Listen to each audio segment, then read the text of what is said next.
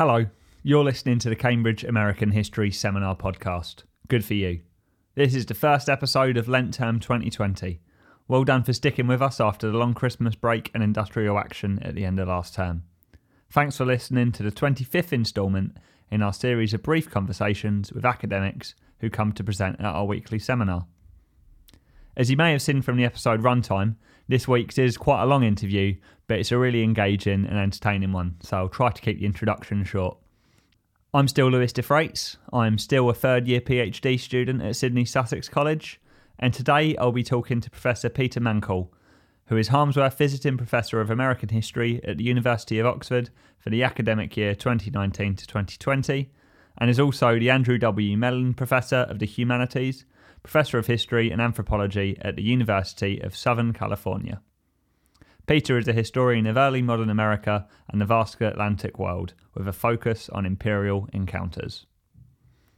Peter has written quite a lot of books, including Valley of Opportunity, Economic Culture Along the Upper Susquehanna, 1700 to 1800, that's published in 1991, Hakluyt's Promise, An Elizabethan's Obsession for an English America in 2007, Nature and Culture in the Early Modern Atlantic, out on the University of Pennsylvania Press in 2018, and most recently, The Trials of Thomas Morton, an Anglican lawyer, his Puritan foes, and the Battle for New England, which was published by Yale University Press, either in November or sometime last week, depending which side of the Atlantic you're on. He's also written a bunch of journal articles, including some co-written with the economists Thomas Weiss and Joshua L. Rosenblum, which I mentioned briefly during our interview. And in 2012, he delivered the Mellon Distinguished Lectures in the Humanities at the University of Pennsylvania, developing some of the content from those lectures into his book, Nature and Culture in the Early Modern Atlantic. He is currently working on what will be the first volume of the Oxford History of the United States, tentatively titled American Origins. The paper that Peter presented to the Cambridge American History Seminar is titled The Origins of the American Economy. He spoke to me about that paper and much more both around and besides that on Monday afternoon. So Peter, thanks very much for talking to me today. Could you tell us what the paper is about? Lewis, it's a pleasure to be here. I'm delighted to be in Cambridge. The paper I'm doing today at the American Seminar is called The Origins of the American Economy. Most people, when they think about the American economy, think about the United States, and if they think about having an earlier economy that is pre-1776, they start at 1607. In fact, the standard book in the field on the economy of British America starts in 1607. Mm-hmm. My paper today is really saying that that's not quite the story, certainly not the story that I understand. We have to start much earlier to really understand how the American economy developed. And in the paper today, I developed four sort of core ideas, illustrated through case studies, talking about aspects of the American economy, all of which predate 1607, and all of which I argue shape what comes after 1607. Okay, and could you talk us briefly through these case studies and perhaps the key concepts that you developed through each one of them respectively? Sure, I'd be happy to. So the first case study revolves around agriculture, and it's the spread of maize, or what in the United States called corn agriculture, which moved north from Mexico up the Mississippi Valley, and it produced a fantastic civilization, a place called Cahokia, modern East St. Louis.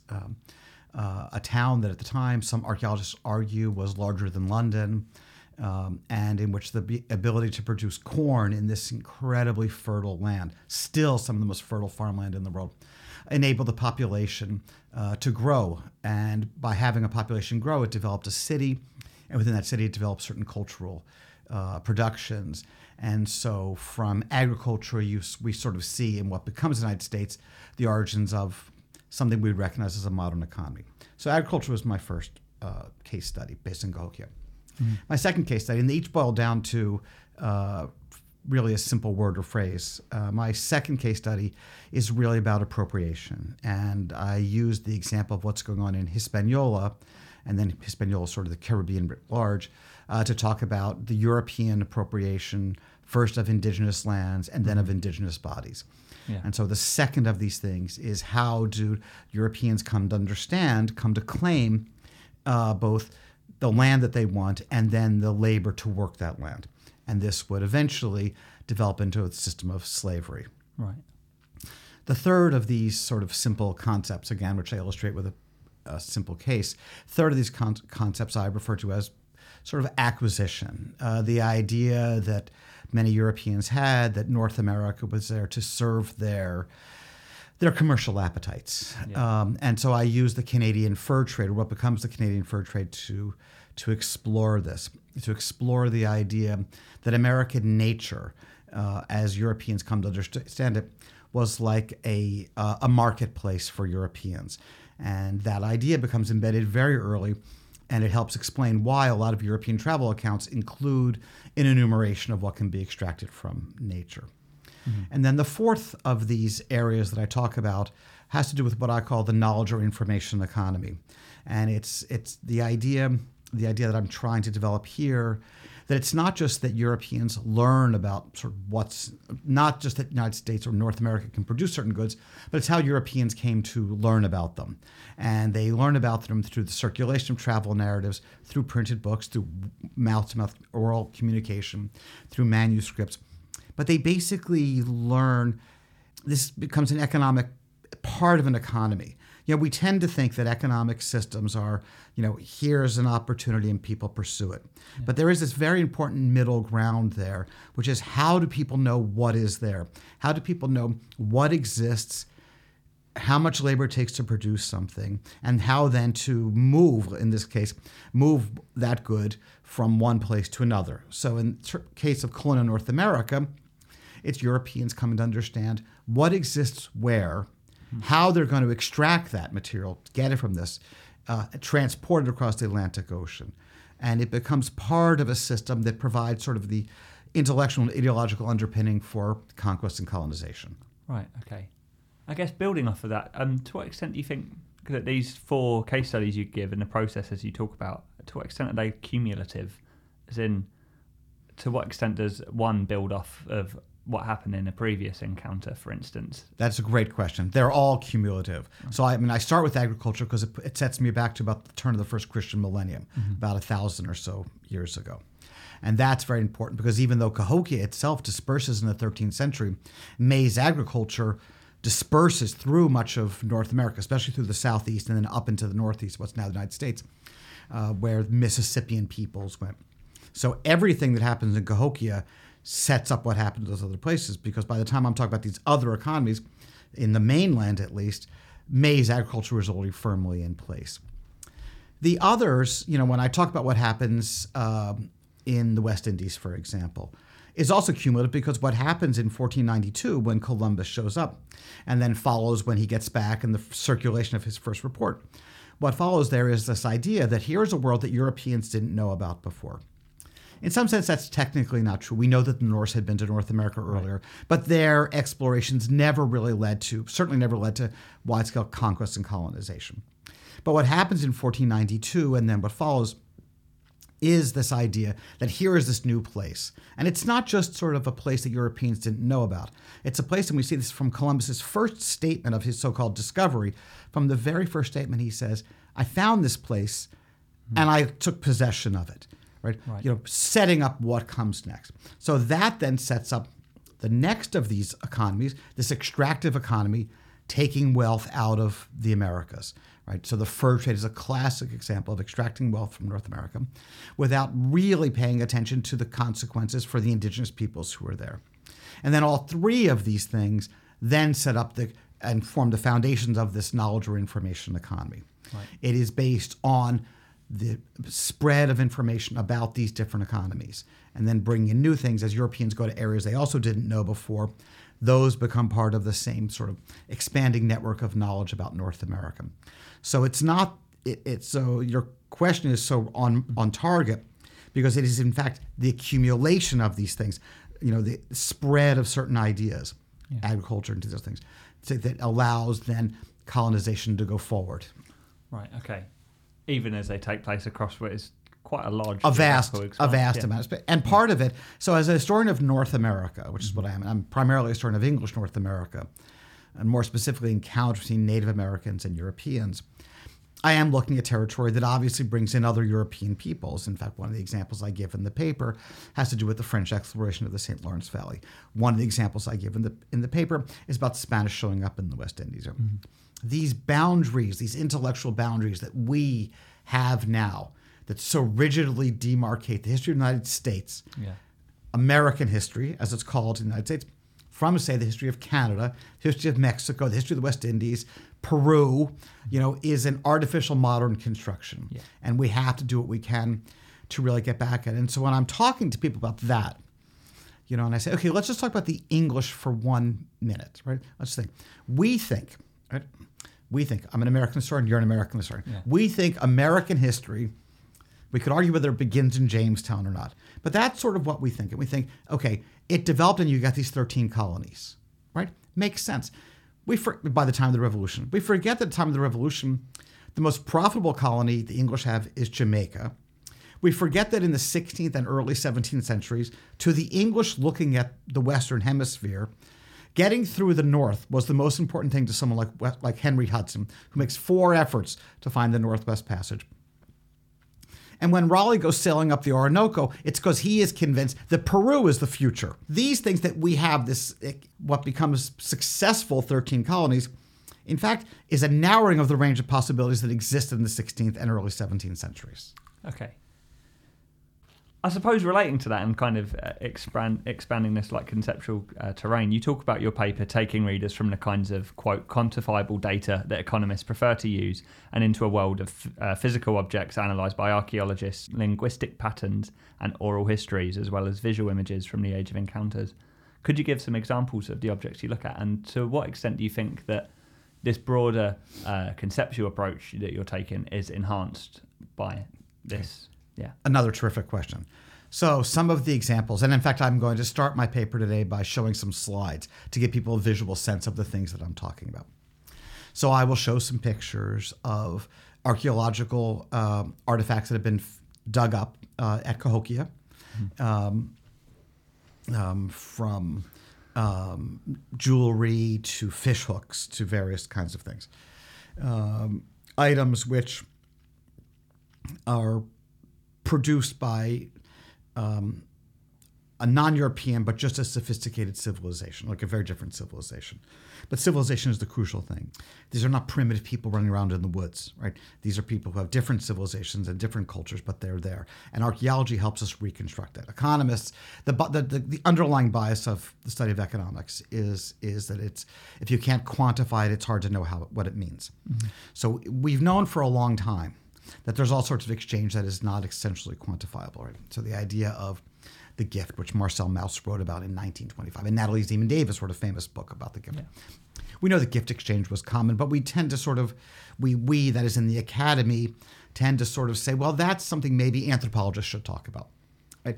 I think it's something that economists need to talk about, right? It's the similar. It's about the exchange of goods and services.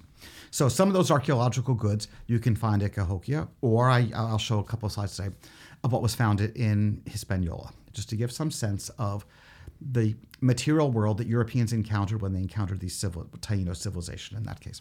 I'm going to show some pictures primarily from the 16th century, created mostly, some of them by European artists who never saw the Western Hemisphere, but who create images of it based on travelers' reports, on what they heard. From the Corte-Real brothers to Cartier and Roberval, who go up in St. Lawrence Valley. And I'm going to show a few pictures from a fantastic manuscript at the Morgan Library in New York, which we call the Drake manuscript, although it's not about Drake. Its proper name is the Histoire naturelle des Indes, the natural history of the Indies, a series of small watercolor images that depict, among other things, economic activity. They also depict nature. I'm not going to show those pictures today.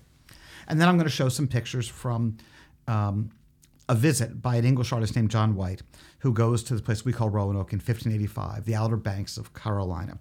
And those paintings, those watercolors, become very famous when they're engraved 5 years later by Theodore de Bry in Frankfurt. And those become the defining images, not just for the English, but for many Europeans when they think about North America. That was the first book, more or less simultaneously produced in 4 different languages: English, French, Latin, and German. Latin, the language of scholars, German for the market that it's in, French, I think, probably for the Huguenot population, and English, because Harriet's report is in English. Then this workshop would then go on to produce many other books. Never again would it publish in English or French. That tells us something, but I'm not sure what that tells us. So I'm going to give some examples to show these things. But one of the core issues in my career, I was thinking about this as I was coming to Cambridge today. My dissertation was entitled Environment and Economy. My first book, the title of it, has the words economic culture in it. That was a study of the Upper Susquehanna Valley in central Pennsylvania and New York in the 18th century. I've always been interested in understanding how peoples create economies and what opportunities they produce and what conflicts come from that as well. So I've been wrestling with sort of economic notions, or at least from an anthropological, if not economics perspective, for a long time.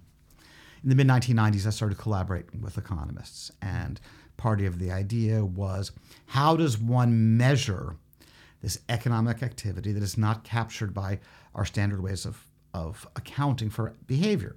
So we don't have inventories of estates, right? Someone today, they spend a lifetime, they acquire various things. At the end of their life, there's an accounting of it. In Britain, as in America, we pay taxes every year. There's an accounting of that.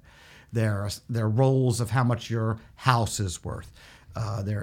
We can assess how much property tax someone pays here, how much sales tax someone pays there. We can learn how much land someone has. I mean, there are lots of things which are quantifiable about the present and the past. And economists love that, right? Because it allows them to sort of move away from theory into some sort of reality, like what is the allocation of scarce resources in any society. The problem is that only takes us so far if we're talking about people who live in worlds where we don't have those kind of quantifiable records that exist. So archaeologists provide us some, although it's a very imperfect record of the past, but it's better than nothing.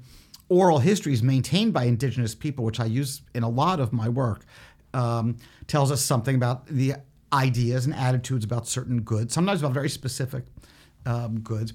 Visual imagery can sometimes give us a sense of the past. Right? I mean, why are Europeans who are reading these accounts of the Americas creating the visual images they are? And then what do they tell? So I'm going to show some of those today. But to give one example, I mean, to me, in retrospect, sort of a signal example. There's a picture in the Drake manuscript. There are a couple pictures in the Drake that show people panning for gold, indigenous Caribbean peoples panning for gold. They're not identified in the manuscript, but broadly in the Caribbean somewhere. And then there's a picture of a European standing next to some people panning for gold. Now, the image itself is rather benign. The image is sort of like, here's this European who's fully clothed, sign of civilization to Europeans, next to these scantily clad indigenous peoples. And he's there just sort of standing there. What's going on there, of course, is something that's approaching his control over their labor. Now, whether we call that slavery or we call it something else, because we don't know what to call it because we don't have the documentary evidence, the visual image does sort of suggest the close proximity, and already this is a late 16th century image, already by then, the idea that Europeans have come to control not only the physical place, but the people who work that place. Right. So those, again, something not quantifiable, but something that I think reveals something about economic behavior. Yeah. Well, it seems like one of the challenges of the paper, and something that I guess you try to answer, is not just recovering and talking about these kind of non-quantifiable economies. It's about talking about those in relation to what we might understand more conventionally as an economy, like cohering those two together, right? It's not just that these existed separately from how economists talk about the economy. It's that they're kind of butting up against each other through the imperial encounter. Absolutely. No, they're absolutely, they're there. They're not even butting up against each other. I mean, they are just there. But when we approach, the modern university is one of the great inventions of the past 500 years, right? I'm sitting here today talking to you in a 900-year-old university, right? Yeah. Fantastic. But as the university has developed and as the world has gotten more crowded, people become more specialized. And in order to succeed in the academic world, we master ever narrower things, right? Because we have to have the technical expertise to make the interventions that we're going to have. And so if you pick up the typical economics journal, even the Journal of Economic History, which has history in the title of it, or the Economic History Review, again, history in the title, a lot of what's in there is driven by something that someone was able to measure, someone was able to quantify. And so I think it's important. Economists wouldn't deny that any of what I'm talking about is economic behavior. Right. I mean, they might just say, well, how do you measure it? And so what does it mean? So in the 90s, I tried with two economists to try to measure in a super imperfect way economic behavior. Now, we were talking not about the pre-1607, but the colonial period in a series of papers. And in that series of papers, we were really wrestling with an idea which economic historians had in the 1990s and beyond, which is that the economy of colonial British North America was among the most productive in recorded history. Right? That a lot of wealth was generated. And one of the standard explanations for the generation of that wealth had to do with sort of European ingenuity, Europeans coming over and applying new strategies and thoughts to this great continent, right?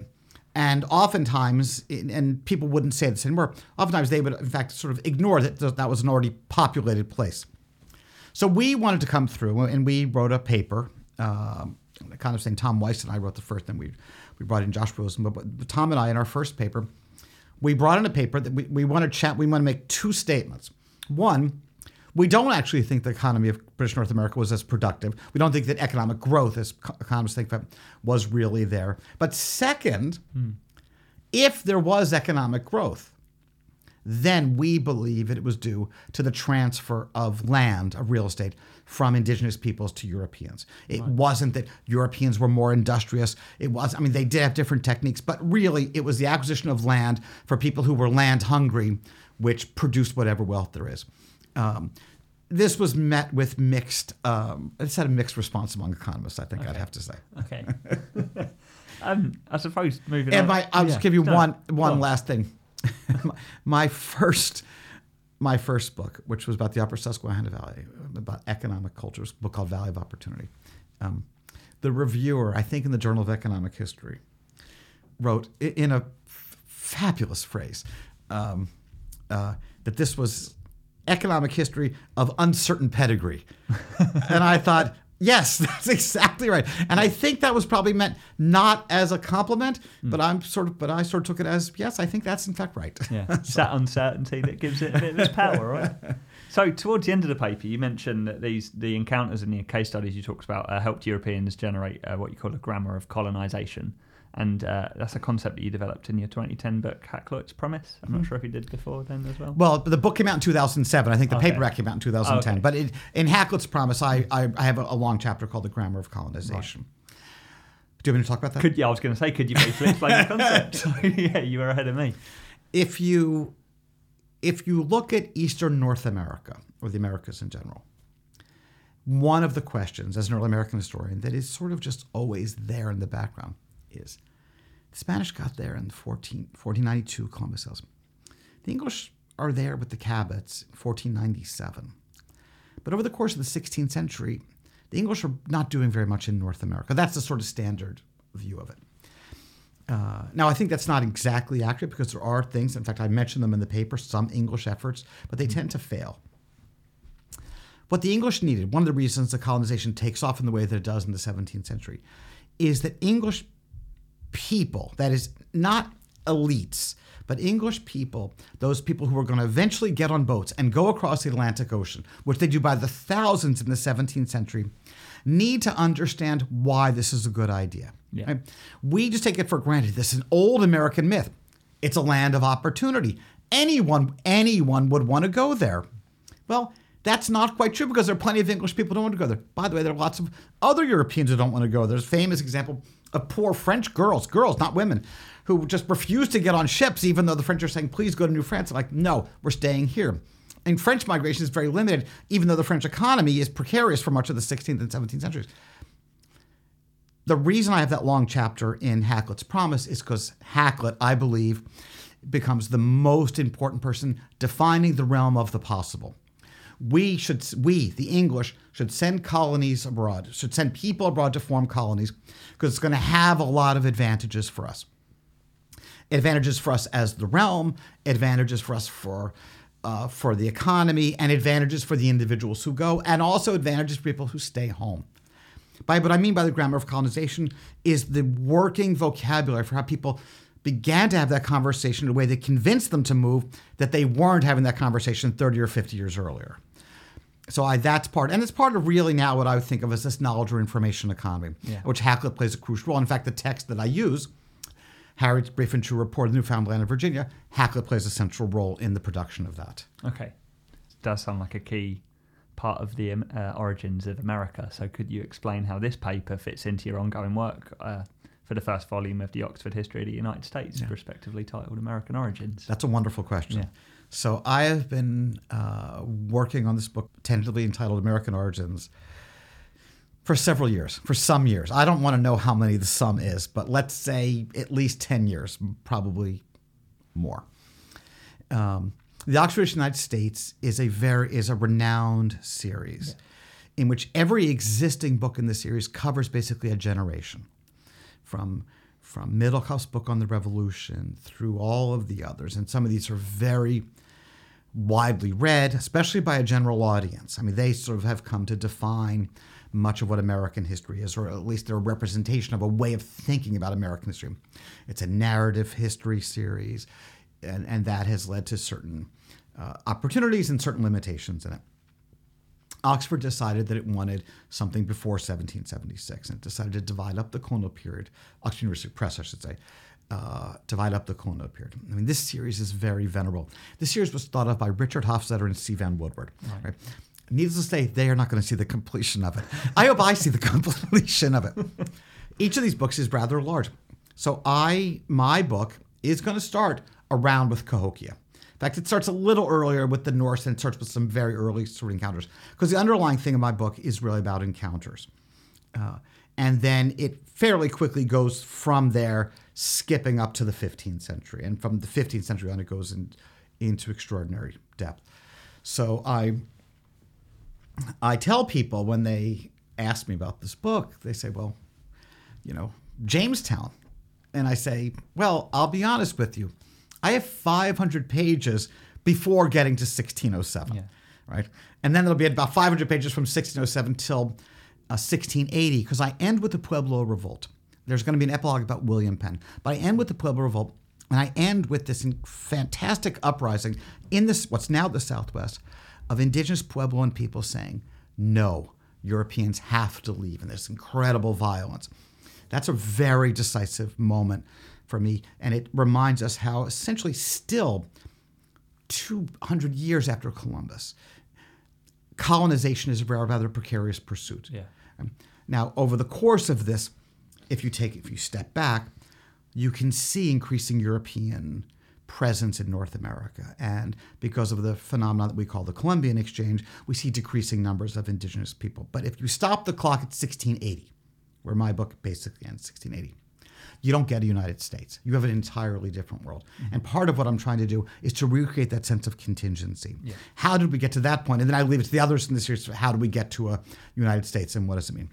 So my book is going to have a huge amount about encounters between Europeans and Native peoples, and a lot about American nature. It's sort of trying to give sort of the natural foundations of what will become a continental nation. And then someone, if they read the whole series at some point, I can't quite imagine that, because this takes up a bookshelf already and there are 3 to go. Right. My book, I hope, will provide some sense of the physical world which people inhabited. Right, okay.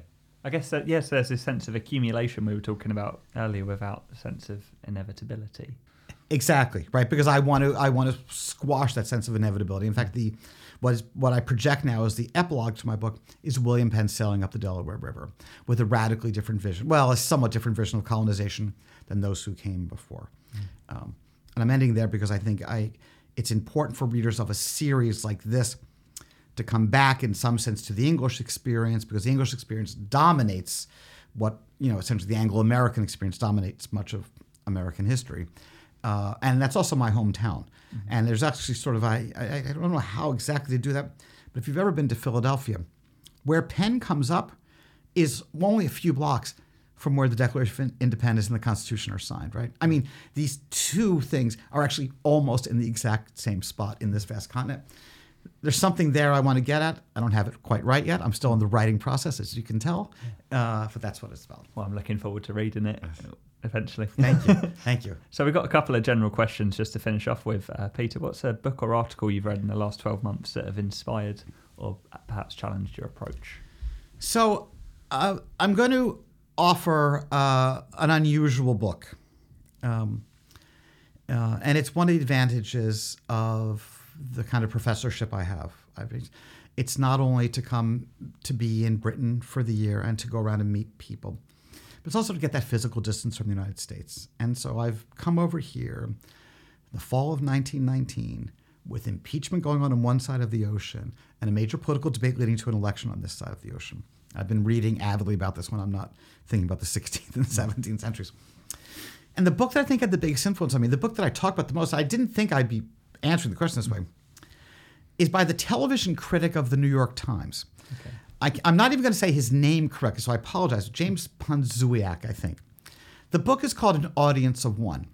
It's a book about Trump, not one of my favorite people. Right.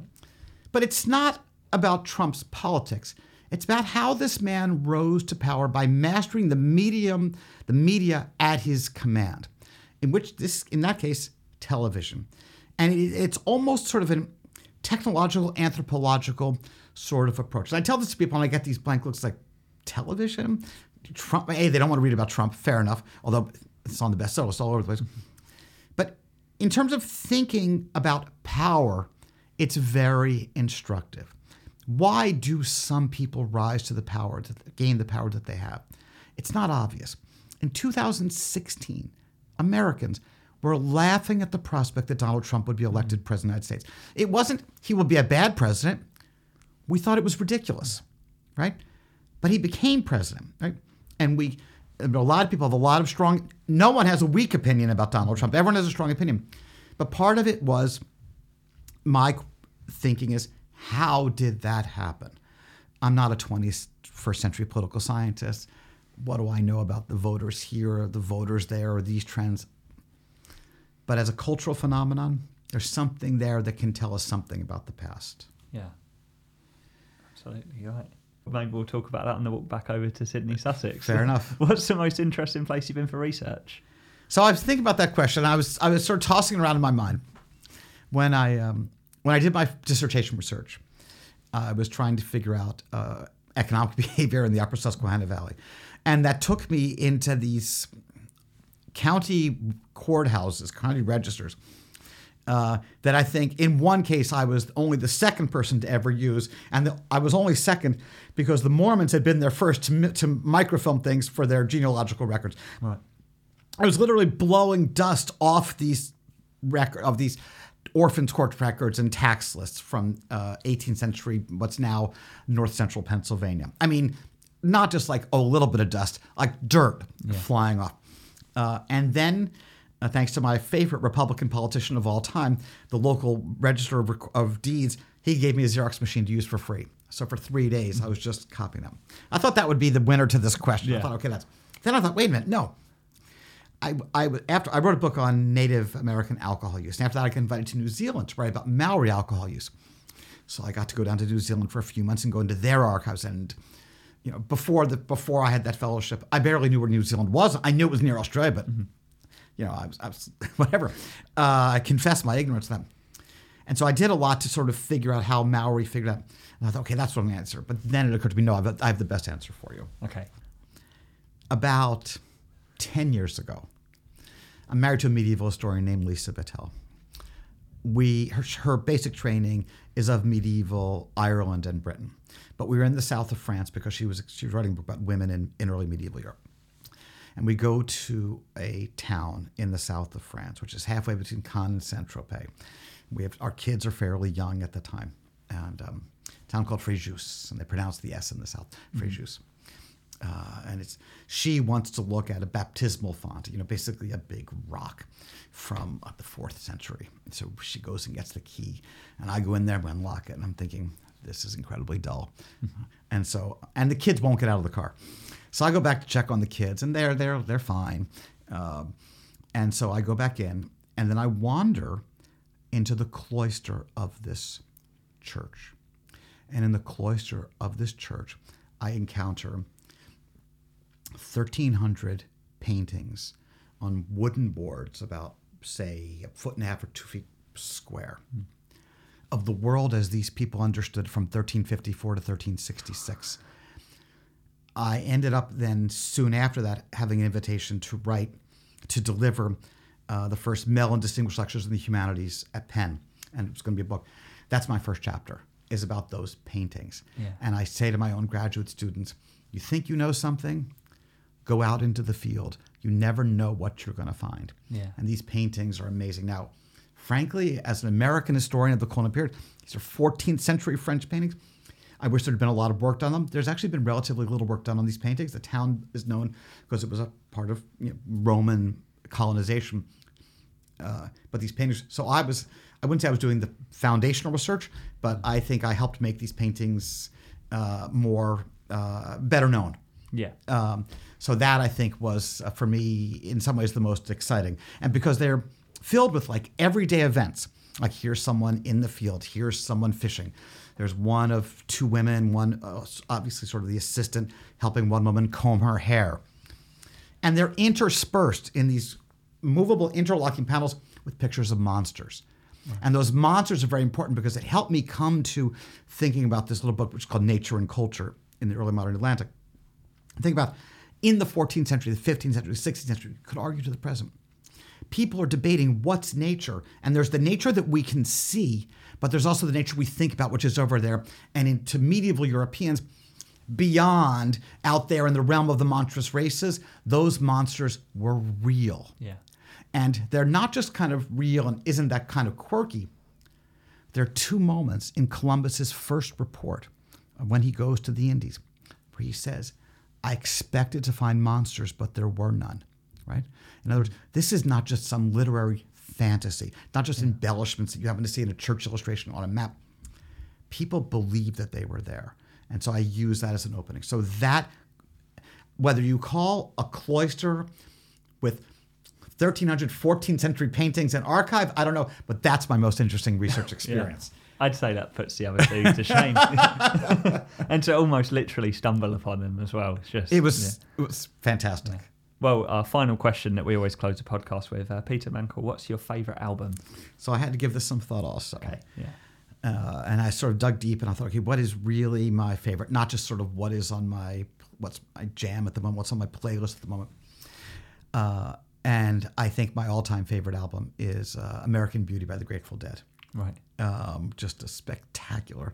I was going to have Greetings from Asbury Park, and I tossed around some others, but at the end of the day, American Beauty, Exile on Main Street is amazing, but American Beauty is about as close as you can get to a perfect album. So that might be my answer. Were you a Deadhead by any chance? Well, I won't go too far into that. Well, that's a great point to leave it at, Peter. Thanks very much for talking to me. It's a pleasure. Thank you, Liz, for having me in the studio. Thanks for listening to this episode of the Cambridge American History Seminar podcast with Peter Mankell and myself. Next week, we don't have a regularly scheduled seminar as Heather Thompson is going to be giving the inaugural Pitt Professor lecture on American prison uprisings and why they matter today. If you're within travelling distance of Cambridge, why not come along? It's taking place at the Cripps Auditorium at Magdalen College at 5 p.m. on Monday the 27th of January. We're currently in the process of working out whether this lecture can be recorded and posted online as a podcast, so stay tuned for that.